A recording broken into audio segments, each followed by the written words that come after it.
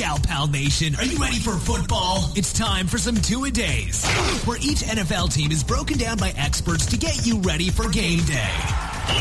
Everything you need to know and a few tips to impress the pickiest of football fans. Now, your host, the sports gal pal herself, Ramona Rice. Hey, Gal Pal Nation. Welcome to another one of my two-a-days where we break down the NFL team by team. And in my humble opinion, and it is the only one that matters besides my guest, this is the best NFL team we could possibly preview because it's my favorite NFL team. It's time to fly, Eagles fly, with Mark from Next Fan Up. Welcome to Sports Gal Pal. Thank you so much. I really appreciate you having me, Ramona. It's great to be here. Yes, and I am super excited to talk all things Eagles. So let's get right to it. I think that besides undeflated balls in New England, everybody's been talking about what in the world is Chip Kelly doing? I agree. No, it's been an awesome offseason, obviously some major risks, but I really think he has a plan. I think he's doing the right things. I think we're going to be a lot stronger this year. I am very nervous. I'll be perfectly honest. I think I'm knowing those cautiously. Like, I really hope he knows what he's doing now that he has full reins and controls, because I do not really recognize anybody anymore on the Philadelphia offense or really defense. I'm like, what in the world? All my jerseys are out of place. I got to get new ones now. I'm like, what's going on? Who makes you the most nervous? Are you most nervous about Bradford, or are you most nervous about DeMarco Murray? Oh, yeah. No. So tell me about, what do you think? Yeah, no, quarterback definitely, because again, Sam Bradford unfortunately has not had really a full season. I've heard the terms glass knees. He has knees like Geno Smith has a jaw. So, so I'm very nervous about that. I really hope he keeps it together. I think if he does, he's a marked change from Foles and Sanchez. I think Sanchez isn't bad. I'm really glad to have him there as our backup. I think he's going to do a great job. He can win us half of the games. He did it last year, and I think he will only get better. But I think what we're seeing in training camp, at least, I have not been to a training camp. I live in California. What I'm reading from all of the beat writers who are there daily is that Bradford looks a lot more accurate. He's got a much bigger arm. There's a reason that he was the first overall pick in the draft. And as long as those glass knees, as you called them, stay together, I think we're going to have a great season. I think we will be able to take the division. I would be that bold to say, as long as Bradford is healthy and as long as DeMarco and Matthews can really run behind that line. The other thing that really concerns me, right, is the two guard positions. We have Alan Barbery starting on the left guard position, but who is going to take over that right guard position? I'm excited for these preseason games. I think that's really going to tell us a lot about how that's playing. Yeah, it's so different. It's just so different from the Eagles football that I've grown to love. So what are you most excited about this year as we go in? Are you, what do you think? Is it going to be the offense or the defense? What are you looking at as we start these preseason games? You can't do anything but look at the offense. That's what Chip Kelly's known for. High speed, high tempo. I'm looking to see a ton of snaps. I'm looking to see what the running backs are really going to do. I'm curious to see how he's going to utilize the wide receivers that we've gotten in. And then I'm also curious about these kind of key defensive positions that he's kind of filled. He's made some interesting trades that you're not really like going, huh? But now that it's all starting to come together, it kind of makes sense, but I'm still not sure.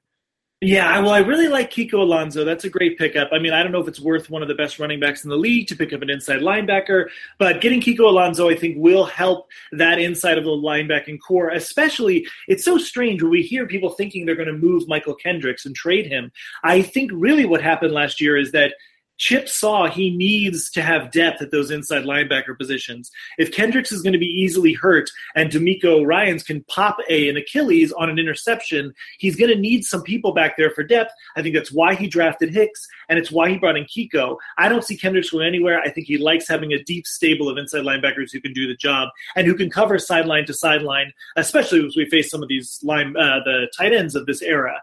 And then I think on the backfield in the secondary, I really like Byron Maxwell. I think he's going to be by far the best cornerback we've had in years. And then the rest is up in the air, right? I thought Malcolm Jenkins did a lot last year. I thought he was fine at we won't call it traditionally the strong safety position. I know they alternate on this team. They alternate. It's really not set. But let's say from facing the defensive side, the right straight safety position. On the other side, we had Allen last year who was really not getting the job done. Now we have Walter Thurman coming in. I think he can do it, but he's a cornerback.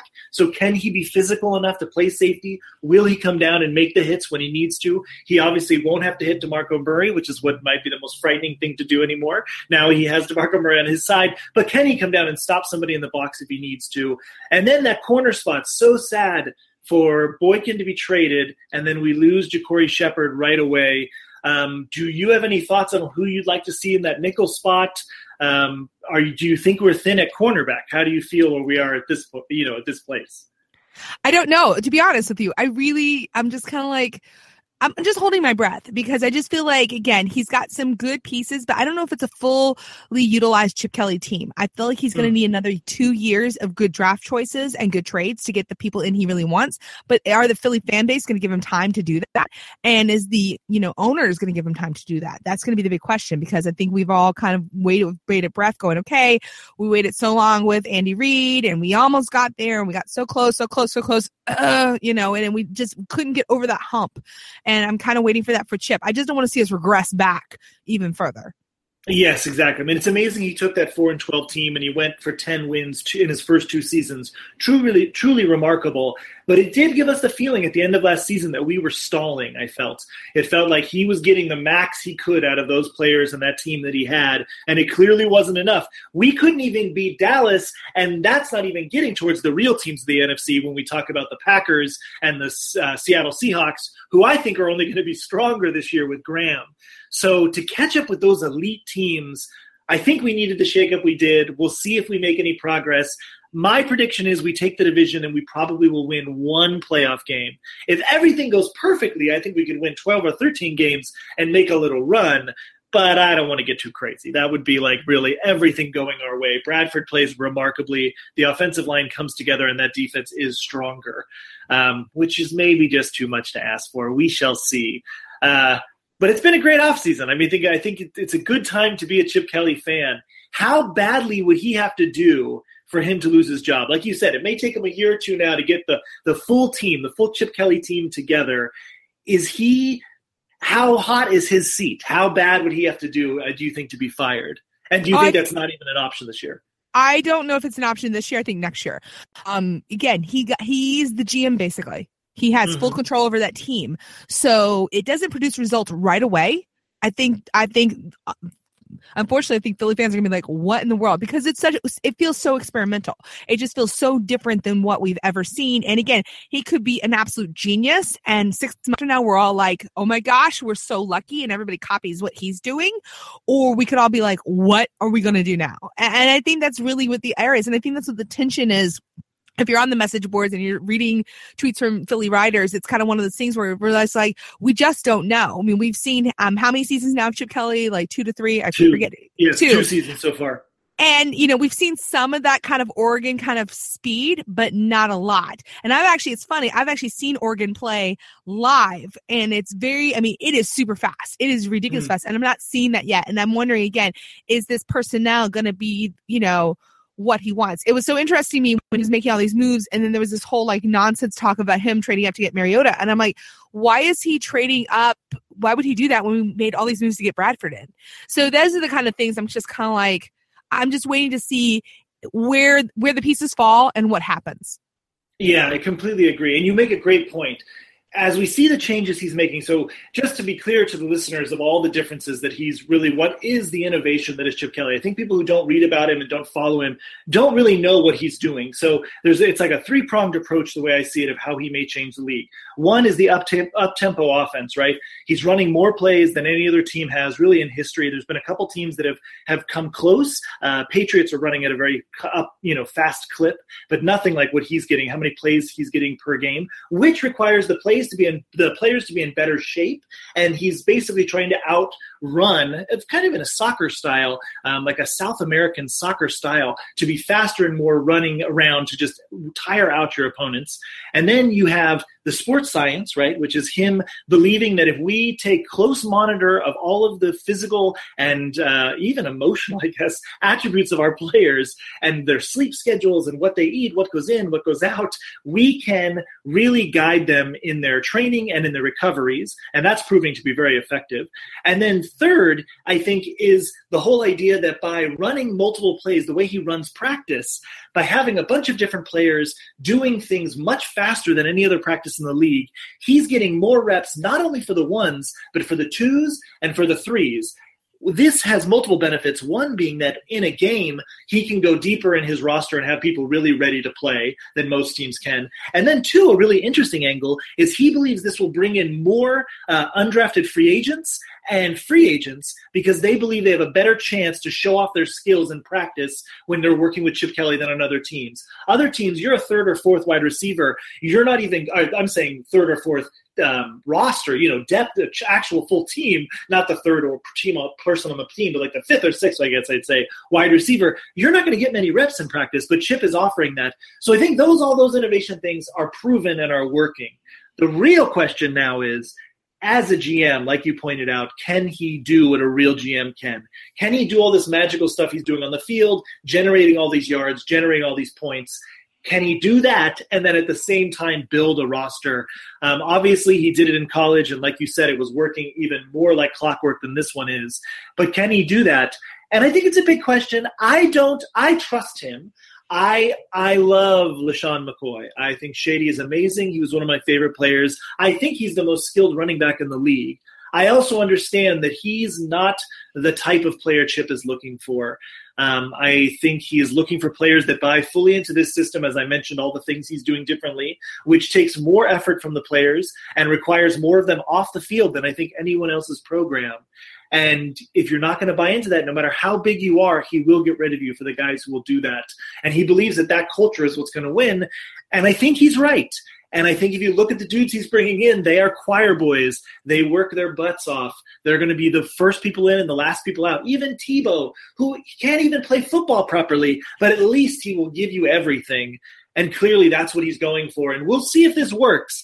But I think it's really interesting to watch as the Cowboys are literally signing criminals. We are signing choir boys, and we're going to see which direction these two franchises go. And I'll bet money that ours goes in a better direction than theirs does. Well, I hope so.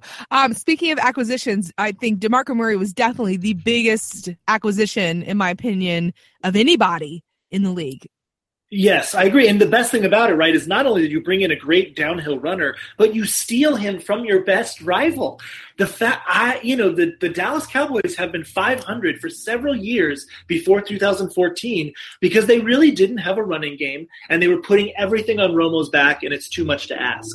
Now, they last year had this amazing running game. They were able to balance out their attack. Romo was protected. Their weak defense was protected, and they put up, an incredible season. I think they're going to have more trouble this year. Their running backs, all three of them are having physical trouble. They're injured. They're not practicing fully. I really am not thinking that offensive line is going to do as well as people think it will.